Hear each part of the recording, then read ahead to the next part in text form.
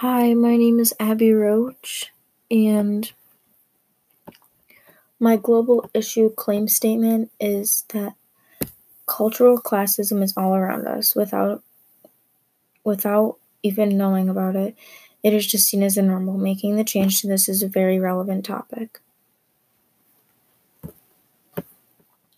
I came up with this as my global claim statement because of some of the answers that I said for my spider web.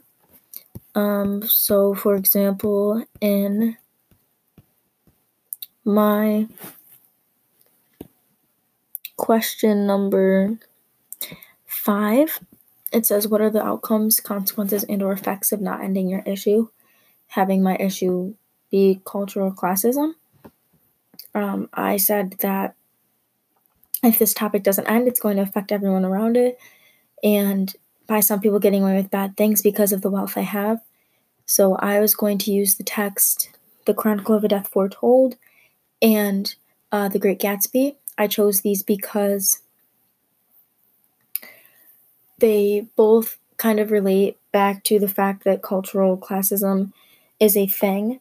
So in The Chronicle of a Death Foretold, it talks about how the twins got away with killing Santiago just because it was for like an honor killing. It was seen as an honor killing, which in my personal opinion, it wasn't.